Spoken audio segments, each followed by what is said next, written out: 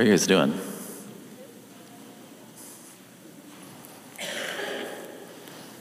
Are you tuned in to what the Lord has been saying to you the last couple of weeks? I'll give you a little bit of insight into my role. I'll give you kind of like an extreme example, but I think you'll get the point. I'll teach a series on how beautiful are the feet of Jesus, right? The passage, bring the good news. And then someone will come up to me after service and say, well, I had my feet amputated, so what about me? And I think, I'm sorry. I wasn't meaning to make you feel bad for your lack of feet. It's just sort of a word picture in the scripture. But you guys get the point that oftentimes in my role, I want to, and I think the Word of God calls me to, apply some godly pressure on you. And that the Holy Spirit enables you to respond in a favorable way, right? To say yes to that. And yet, inevitably, anywhere that I would apply a little bit of pressure, there'll be someone who, because of that pressure and because of their own extremely unique situation, will say, well, what about me? I don't know what to do. I feel so weak and unable. So as we've been talking about repentance and responding to the Lord, I just want you to know that wherever you're at, the Lord's going to meet you. And I can't, from my vantage point, address every potential scenario. What I can do is present the truth from the Word of God without varnish. And I trust that you have, even as we've talked about repentance, which is a serious topic, that you've had an experience of God's grace. And that you would believe even now that His grace is sufficient for you in your specific situation and circumstance. I don't want you to walk out feeling as if you are disqualified. And I say that particularly this morning. I feel like this morning I might be maybe even more hard on you than I have been. You'll be fine.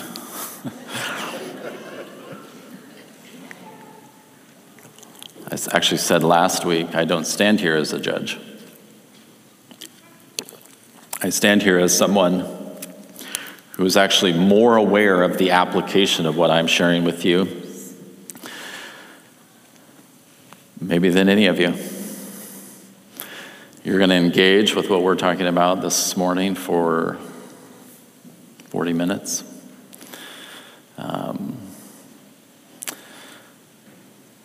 And I've been in it for hours and hours and hours over weeks. And I tell you what, the more time that you spend with Jesus looking at repentance, I think there's two things that happen. You increasingly become aware of your need for repentance and the ways that you fall short, and increasingly aware of the greatness, the magnificence, the abundance of God's love towards you.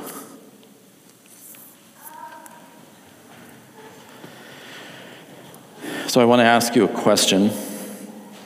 If you're a note taker, maybe write down your answer. If you've been with us the last 3 Sundays on the topic of repentance, what do you sense that God has been saying to you?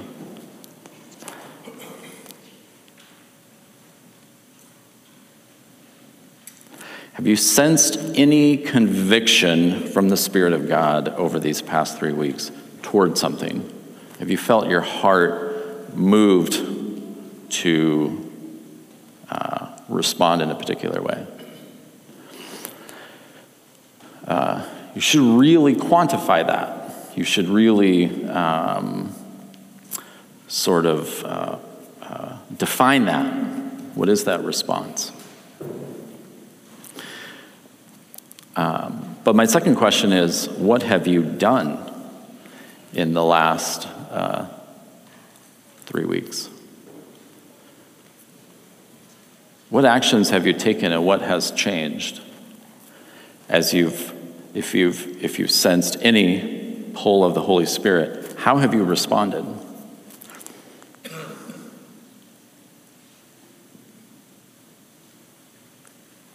If you have experienced here during this time even the slightest modicum of conviction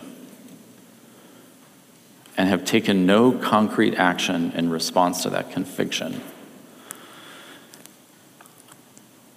with all the love that I have for you, I need you to know your soul is in danger.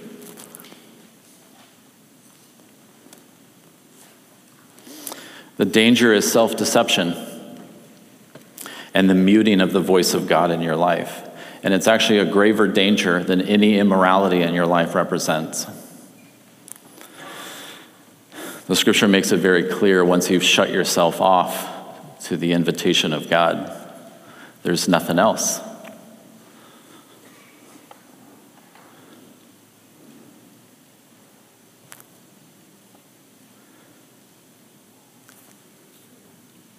And so if you're here and you're listening and you hear, you have some sense of that still small voice of the Spirit, I want to ask you again, don't try to solve it all. Don't try to figure it all out. Just say yes. Just say yes. Say yes and do whatever he's asking you to do. Eternity is on the line. All of sanctification, the whole process of growing into the image of Christ, is understood in this way, saying yes in the current moment. The past you cannot change, and the future is no guarantee. All of Christian sanctification is your capacity right now in this place and this time to say yes to God. That's the whole thing. And if you will own this moment, this opportunity to say yes, and then in the next moment, when it arrives, to say yes, the fruit of that is a truly beautiful life with Jesus. James 1:22, prove yourselves doers of the word, not merely hearers who delude themselves, who deceive themselves, who trick themselves. For if anyone is a hearer of the word and not a doer, he is like a man who looks at his natural face in a mirror. For once he has looked at himself and gone away, he has immediately forgotten what kind of person he was. But the one who looks intently at the perfect law, the law of liberty, that is this book, which is a mirror, which reflects back to me my true image, and abides by it, not having become a forgetful hearer, but an effectual doer, this man will be blessed in what he does. Blessed in what he does. You will be blessed. All of my invitation is that you would not miss out on any of the blessing that's available to you. I want to do a really quick review. Week 1, we dealt with our love for the Lord. What is the quality of my love for God? I'm going to read this yet again. When you are possessed by one desire, that is, by many orders of magnitude greater than all of your other desires, and when you are able at all times to lay hold of and possess the object of that desire, and the object of your desire is profoundly and supremely satisfying, would this not impact the way that others experience you, especially those most intimately acquainted with you? Would you not seem, by appearance, to be someone with a great and powerful inner satisfaction? And would not others note that even when bothered by other difficulties, that this satisfaction, this contentment, this fullness would be observably stable? If the love of God in your life looms significantly larger than all other loves, it has a profound and observable impact on you, your heart, and your mind. If you're not there, God already knows that. You're not fooling him. Just repent. Just say, God, I want to love you more, and I'm not happy with where I'm at. So I just confess my lack of love for you. Week 2 dealt with our relationship towards others. Remember, and if you want to study this further, look into 1 John. John makes it very clear that you cannot separate the love of God and the love of people. That anyone who would seek to excuse their lack of love for others has actually misunderstood the love of God. That's where the issue is. I can't remember if I told you this story. Driving out East End, and I had Bluegrass Gospel on in my car. Bluegrass Gospel is the best because it's like a story in a super cool song, right? And the chorus was, I won't try to mimic the voice. It's very twangy. If you don't love each other, then you don't love God. And then it said, if you don't love your brother, then you don't love God. And one of my boys, who at the time was probably 5 or 6 years old, from the back shouted up, "Hey, Dad, that's not true, right?"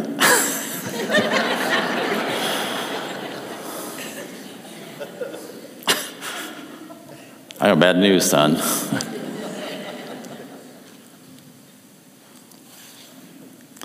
Some are offended by the immoral with their immoralities, and some are offended by the religious with their self-righteousness. It doesn't matter how you're wired. Jesus was friends with both, understood both, and continually invited both to repentance and relationship. And yet we stand from our little podium of judgment and claim, I can't even understand how people could behave this way. And the worst part is we wear our inability to relate as a self-validating badge of merit, as evidence of our own goodness and righteousness. We throw the only stone, or the one stone that only Jesus was qualified to throw and yet chose not to, the stone of our own lack of empathy. We serve a God who came down and joined us in our brokenness and in our weakness. That's what the love of God looks like. Last week, dealing with the idols that serve our appetites. Why do we work so hard to either ignore or justify our lack of devotion, commitment, and passion toward loving the God of the universe, towards obedience to the greatest commandment? Because we are protecting our idols. God always represents a real credible danger to our idols, but again, it begs the question, why? Why are our idols so important to us? Because God designed us to need him and his benefits, and yet we're deceived into thinking, into believing that there are other, better sources for getting our needs met. And we do not trust that he is the answer. I'm actually wired by God to need security. And yet I look to broken sources of security to make myself feel secure rather than looking to God. You're wired to need acceptance and love. And we look for it in through all of the broken sources that the world provides and do not look to God. Our sinful appetites crave and our sinful minds defend that which we believe will satisfy our sinful heart's desire. So, love for God, love for others, and then dealing with our idols, which are our competing loves.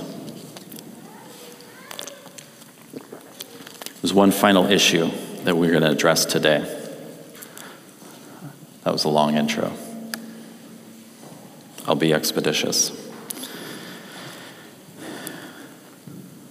There's one final litmus test.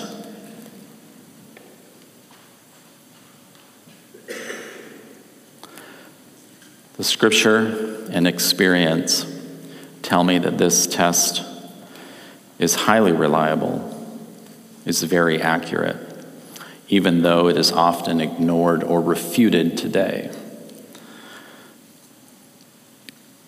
Some of you this morning may be even tempted to take offense as I lay out the final test of the quality of your love for God. I'm going to illustrate this test with a short story.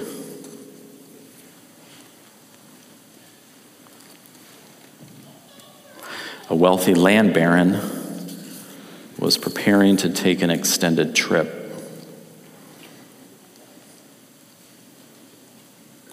To ensure the continued operation of his estate, he placed everything under the care of his most trusted employee.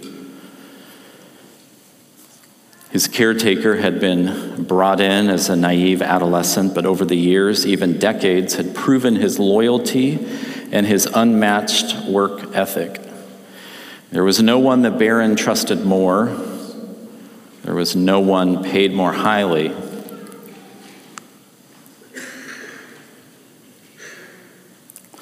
Upon his return several weeks later, the baron was not at all surprised to discover evidence of the excellent care given to his estate. Everything was in order: the grounds, the various buildings, his many items of personal property. The museum quality maintenance was a source of pride and a matter of public reputation.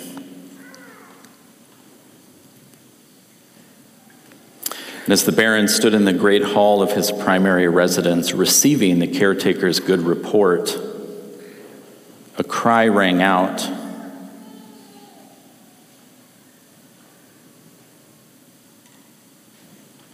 A shaky figure appeared briefly through an adjacent door and then collapsed with a gasp to the floor. It was the baron's wife, bruised, bloody, and disheveled. In a flash, he was next to her, scooping her limp figure into his arms.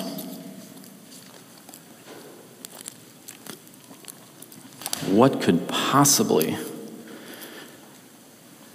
Without finishing his question, he searched the caretaker's face for answers. Well, sir, I did in fact hear a bit of a fracas on a few recent occasions in the family quarters. But with so much to do and with such a full schedule during your absence, I thought it best not to involve myself in personal matters involving your family.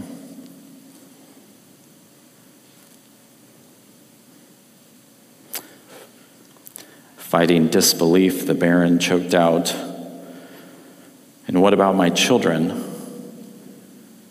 He pleaded with his eyes, "Where are my children?" You'll be delighted to know that they have not interfered with my work in the slightest, as I have not seen them in over a week.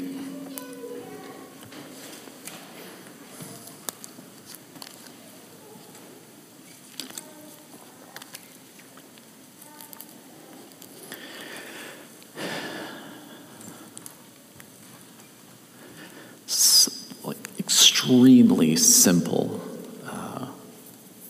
undeniable principle. It applies to our relationship with God, but it applies to all relationships. And that is that to love anyone is to care about what they care about.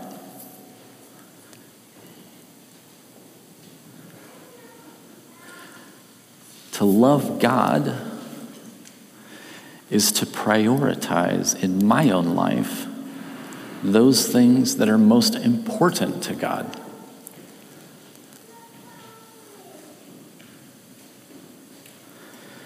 There's this very famous conversation, some of you have heard it taught on before, where Peter, who had denied Jesus, who had pretended not to know him, who had lied about their history, their relationship, who had bailed out during Jesus' time of greatest need, where they meet again and they have a conversation. And Jesus says to him, Peter, do you love me? Do you really love me? Peter, each time, he asked the question 3 times, each time Peter says, you know that I do. In other words, I know that you already see the quality of my love for you. And then he says this every time. He says, Peter, if you love me, then feed my sheep, tend to my lambs, care for my flock. Not, Peter, if you love me, you wouldn't have done that. That's a human way of doing relationships, right? If you loved me, you would not have failed me. If you loved me, you would have taken a risk for me. If you loved me, you would have been a better friend. It's all in the past. Can't be undone. Peter, do you love me? Feed my sheep. This is what, if you want a very sort of narrow and straightforward picture of what a life of love for God looks like, then care for who I care for. My flock, my people, my family.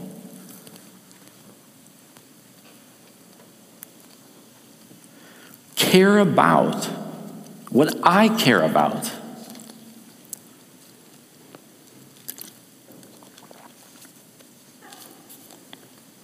Acts 9:4, another story that will be familiar to some of you. Saul the murderer is jailing and killing Christians. That's his job. That's literally his mission. He's the Gestapo.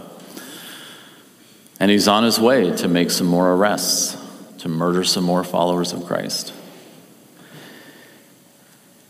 And he's stopped on the road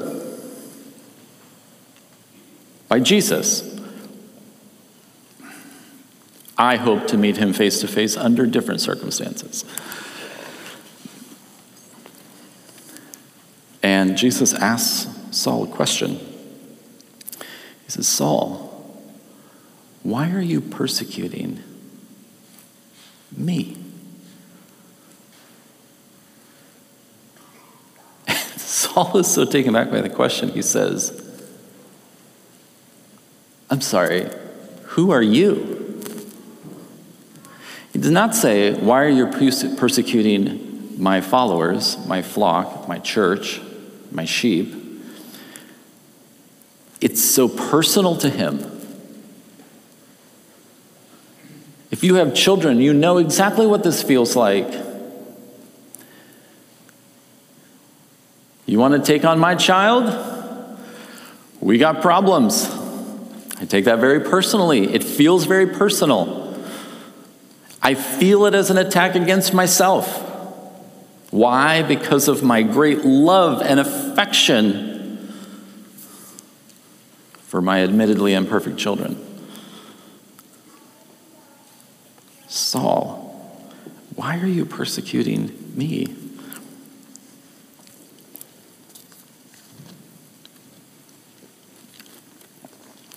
Luke 6, 46 and 49. Why do you call me Lord, Lord, and do not do what I say?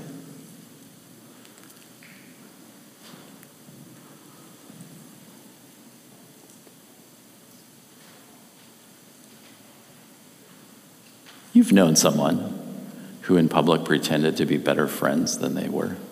You know what I'm talking about? Wait, just with that group of people, why are you acting like we're besties? Like, I don't hardly know you. Jesus says, hey, why do you insist on calling me your master when you don't do anything that I've asked you to do? Everyone who comes to me hears my word and acts on them. Those are the people I know, the ones who come and say, hey, I love you. And I say, okay, here are my priorities. And then they align themselves with those priorities. And they say, okay, let me do that. If that's important to you, I'll act on that. And then he says, I'll show you who this person is like. He's like a man building a house who dug deep and laid a foundation on the rock. And when a flood occurred, the torrent burst against that house and could not shake it because it had been well built. But the ones who did hear and has not acted accordingly, he is like a man who built a house on the ground without any foundation, and the torrent burst against it, and immediately it collapsed, and the ruin of that house was great. What Jesus is saying is that there's a flood coming. There's a storm brewing. He is going to return and judge the earth. And everything that you have built that has not been built on the foundation of the eternal mission of God, in that moment, in the flash of an eye, is going to get wiped out. Gone. All of your life's labors invested into whatever that thing is, gone. All of what the world so relentlessly pursues will be destroyed in an instant.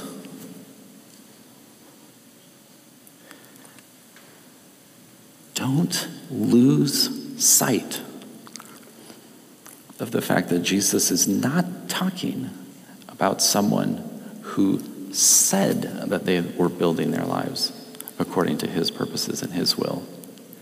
He says, let me tell you what it's like for the person who hears that and does build their life on my purposes and my will.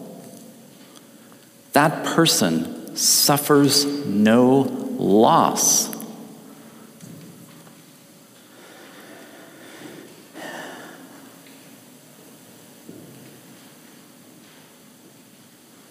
And again, I just want to remind you,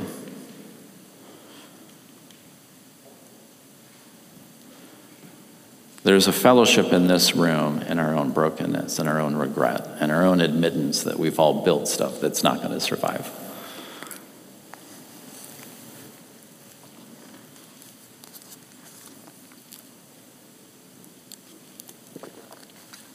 Does your life display a benevolent, self-sacrificing love for the church, the bride of Christ? Does your life display a benevolent, self-sacrificing love for the helpless, the needy, the undesirables? These two groups, if you are to read through the whole testimony of Scripture, these two groups are the two groups that seem to be the groups nearest to the heart of God. He talks about them constantly. He expresses concern for them constantly and renews the invitation to join him in caring for these two groups all throughout Scripture. Two groups: the people of God, the community of faith, his people, and then the helpless, the broken, the needy, and the destitute, whatever category that looks like.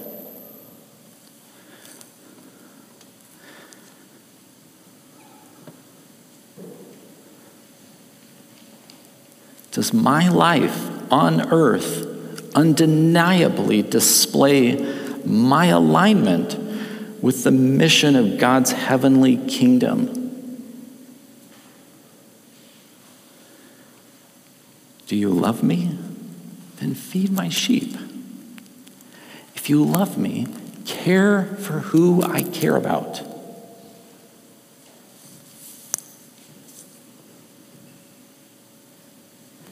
Why do you say that you love me? Why do you insist on touting our relationship when you do not do what I say, when you do not love the ones that I love, when you do not give yourself to care for those that I care for?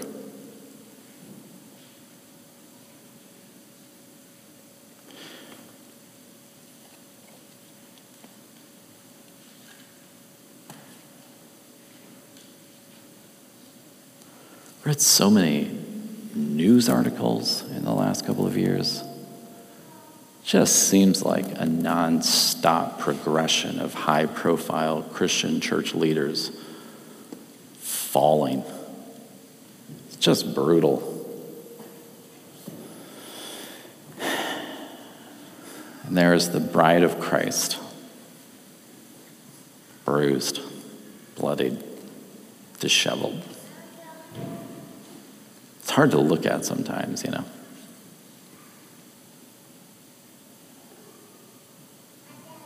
And some of you, even in this room, would look around the room and say, I would be more, more connected, more engaged in caring and serving for this body of Christ, except for a couple of people who are in the room. No, that's not the reason. And their departure won't change your heart. You got to go back to the beginning. First, you have to deal with love for God. What is it? What does it look like? How is my life built and shaped by it and around it? And only from there will you begin to move into truly knowing what it means to love others. Only the gospel can get you there. Only the love of God can bring you there. And then as you step out in that way, you realize there's things in your life that you need to get rid of that stand in the way. There's things that I care about that are very powerful over me and seem to be an obstacle. I want to love this person, and yet I find myself terrified of their opinions. I think approval is an idol. And God graciously begins to remove those things.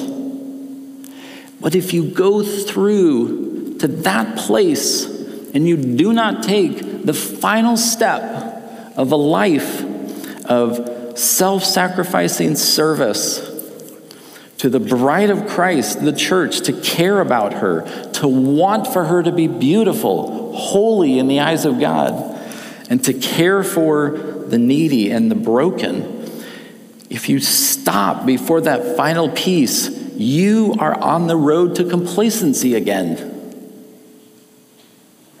Because when you get into the mess that is the world, beyond your own home, your own family relationships, which, let's be honest, that's been a little bit of a mess too at times. That will bring you all the way back to the first one. You get into relationships with people. You have no idea how to help, no idea how to benefit, no idea how to bless. And it drives you right back to your relationship with God, where you say again, God, how do you do this? I need more of you. Why do you say you love me when you do not do what I say? When you do not love the ones that I love? If your life is not characterized by a love for the bride of Christ and a love for the broken, I already know what the issue is. There's three options. Either your heart has not been captured by the love of God, you have not developed a sincere love for others, or you are unrepentant in your attachment to your idols. You will never find someone whose heart has been fully captured by the love of God, who has allowed God to transform their heart towards love for others, and who has repented of every idol that's brought to their attention, who does not also possess a deep love for the body of Christ and for the world's undesirables. There's no such person.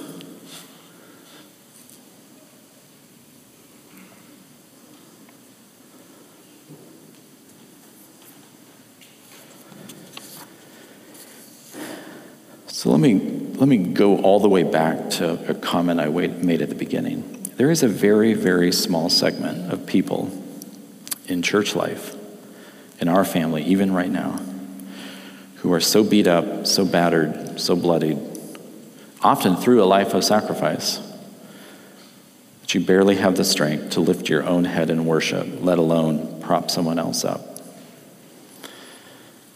And I am not here to be a source of condemnation to you.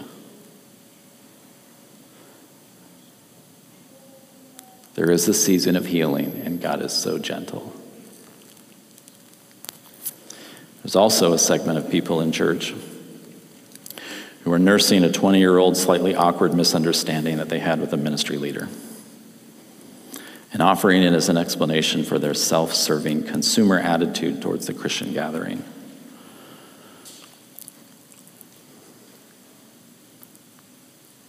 Jude actually talks about these people. Go check it out.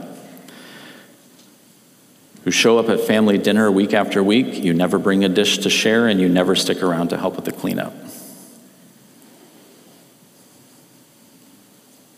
I know, that sounded a little bit snarky. Sorry.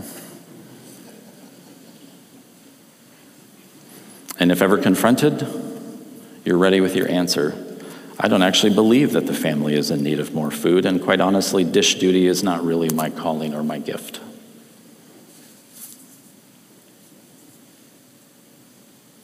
What I'm inviting you today is just to be honest with the Lord. The truth is, I'm just not powerfully moved by what matters to God. And what I want you to hear is that you must not go to fixing or solving. You must stay in that moment, honest before God. I do not have a sufficient love to motivate me to care about what God cares about. That's true in all of your relationships. I was married a couple of years before it even crossed my mind. I should start caring about what my wife cares about. That seems like that would be a nice thing to do. But we do it in our relationship with God. And the moment that you recognize that, I just don't have it, just come before the Lord with open hands and repent. Meet Him. He is the solution to all of your brokenness. You are not.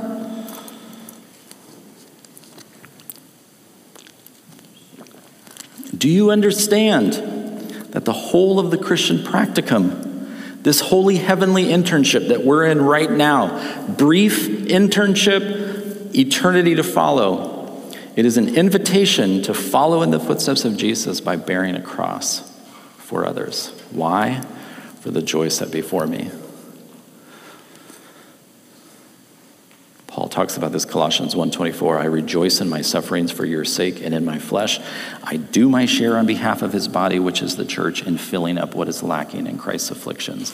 I rejoice in my sufferings because my sufferings are the sufferings that I experience in caring about what God cares about, and I have no regrets about that. In fact, I consider it an honor and a privilege to be able to suffer any cost to care for that which Christ so deeply cares, the church, his people, his body. The cross made hope possible. And Paul says, now I've given my life to make hope available, to be the hands and feet of Christ. First, love the Lord your God with all your heart, soul, mind, and strength. Second, allow him to teach you to love others with a kind of love that is supernatural. Third, along the way, you're going to run into some competing affections in your heart in the form of idols. And when you do, just repent, just confess. Just say, I've grown attached to this thing, and it's in competition, and I don't want it. And finally, align your life piece by piece, bit by bit, step by step, with the mission and heart of Jesus on the earth. It's the only reason you remain here.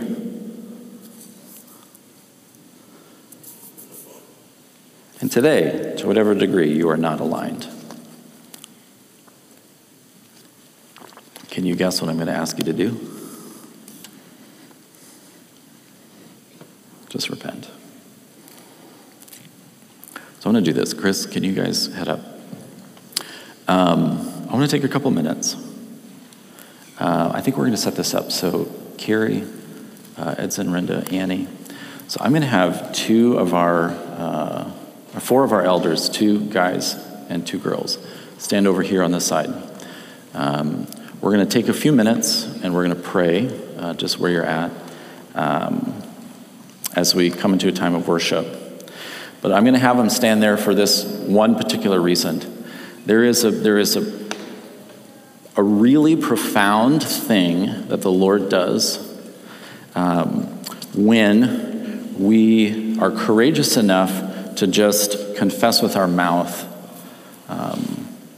whatever it is we need to repent of, right? Whatever it is, whatever that thing is that's in the way, just to say it out loud and say, I confess this sin. And to have someone on Christ's behalf, because we're his body, right? To have someone on Christ's behalf put a hand on your shoulder and say, and I pray that you would be able to receive God's forgiveness. It's available to you now. I don't know why that is, but there's something about that brief interaction, not a counseling session, not an interview, just a confession and a prayer of forgiveness that is powerful. And God uses that in the body of Christ to bring me towards freedom. And for some of you right now, the very thought of that terrifies you to your core. You'll be fine. You'll probably walk out of here alive. So I'm going to ask them to position themselves there on the wall, the four of them. I want to ask the rest of you just to bow your heads. We're just going to take a time of prayer. I want you to deal with the Lord. I want you to be not just hearers of the word, but doers. To write a note for yourself. Whatever it is, but if there's something that you feel like the Lord is saying, you need to own it and you need to say it out loud so that I can heal your heart.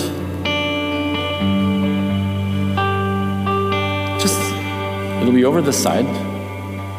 Again, they're not going to interview you. They'll just pray that you would be able to receive the gift of God's forgiveness.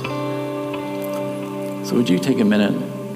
You can get up now if you want to go over there. You can stay in your seat. Just take a minute and deal with the Lord.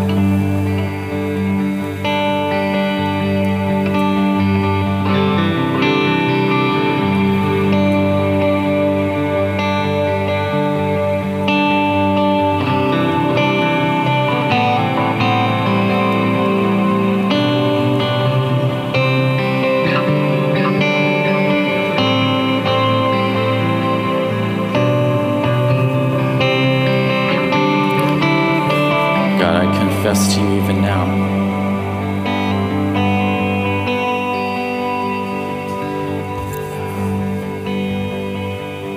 Ways that I have fallen short.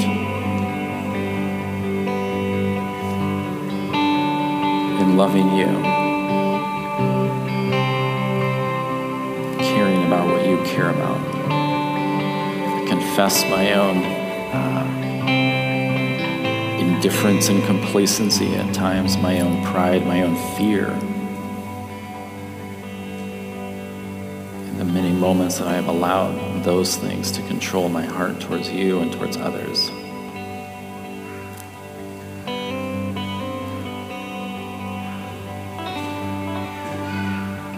So I just say I'm sorry.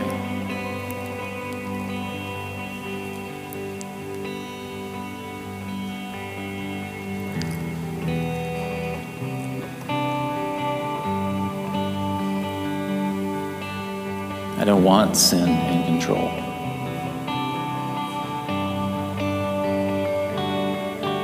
And yet in moments find myself so powerless. And so I just look to you and I ask that you would be what I cannot be, even on my own behalf. That you would be my life, my hope, my strength, my source of freedom.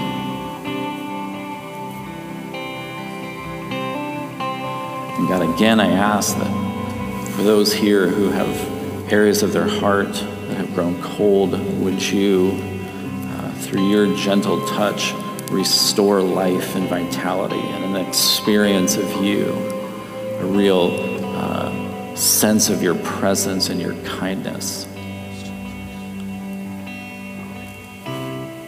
Give us the courage not to wallow any longer in our unconfessed sin. Give us the grace to take action, to move towards you, to repent,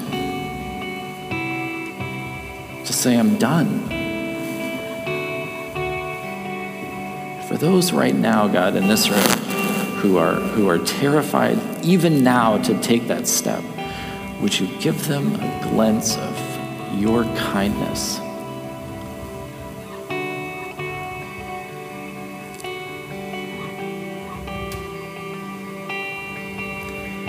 Teach our hearts to truly believe that to say yes to you is to say yes to being truly alive.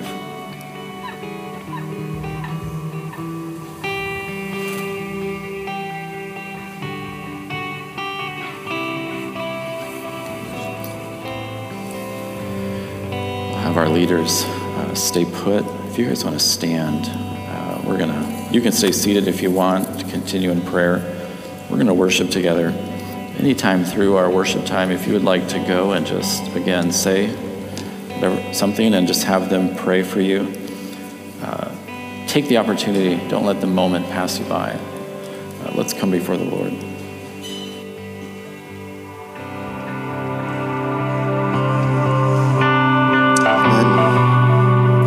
I think there's a tendency, even as Aaron was sharing today, to say, I know I should want A, B, and C more, and yet I actually don't.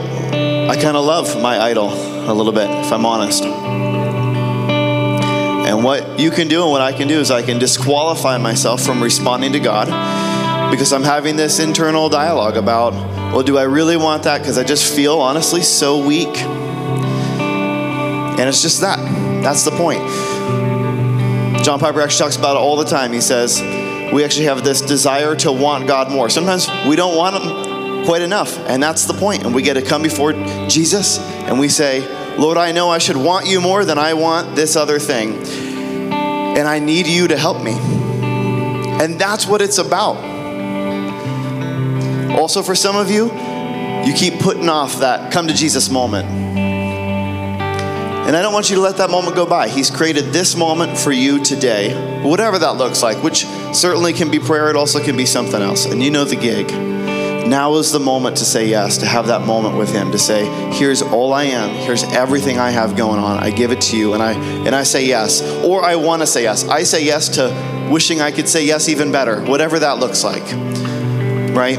So this morning is that moment. And if that's you, Jesus is saying, come. I'm here. I'm ready. Let's go. Amen? It's good.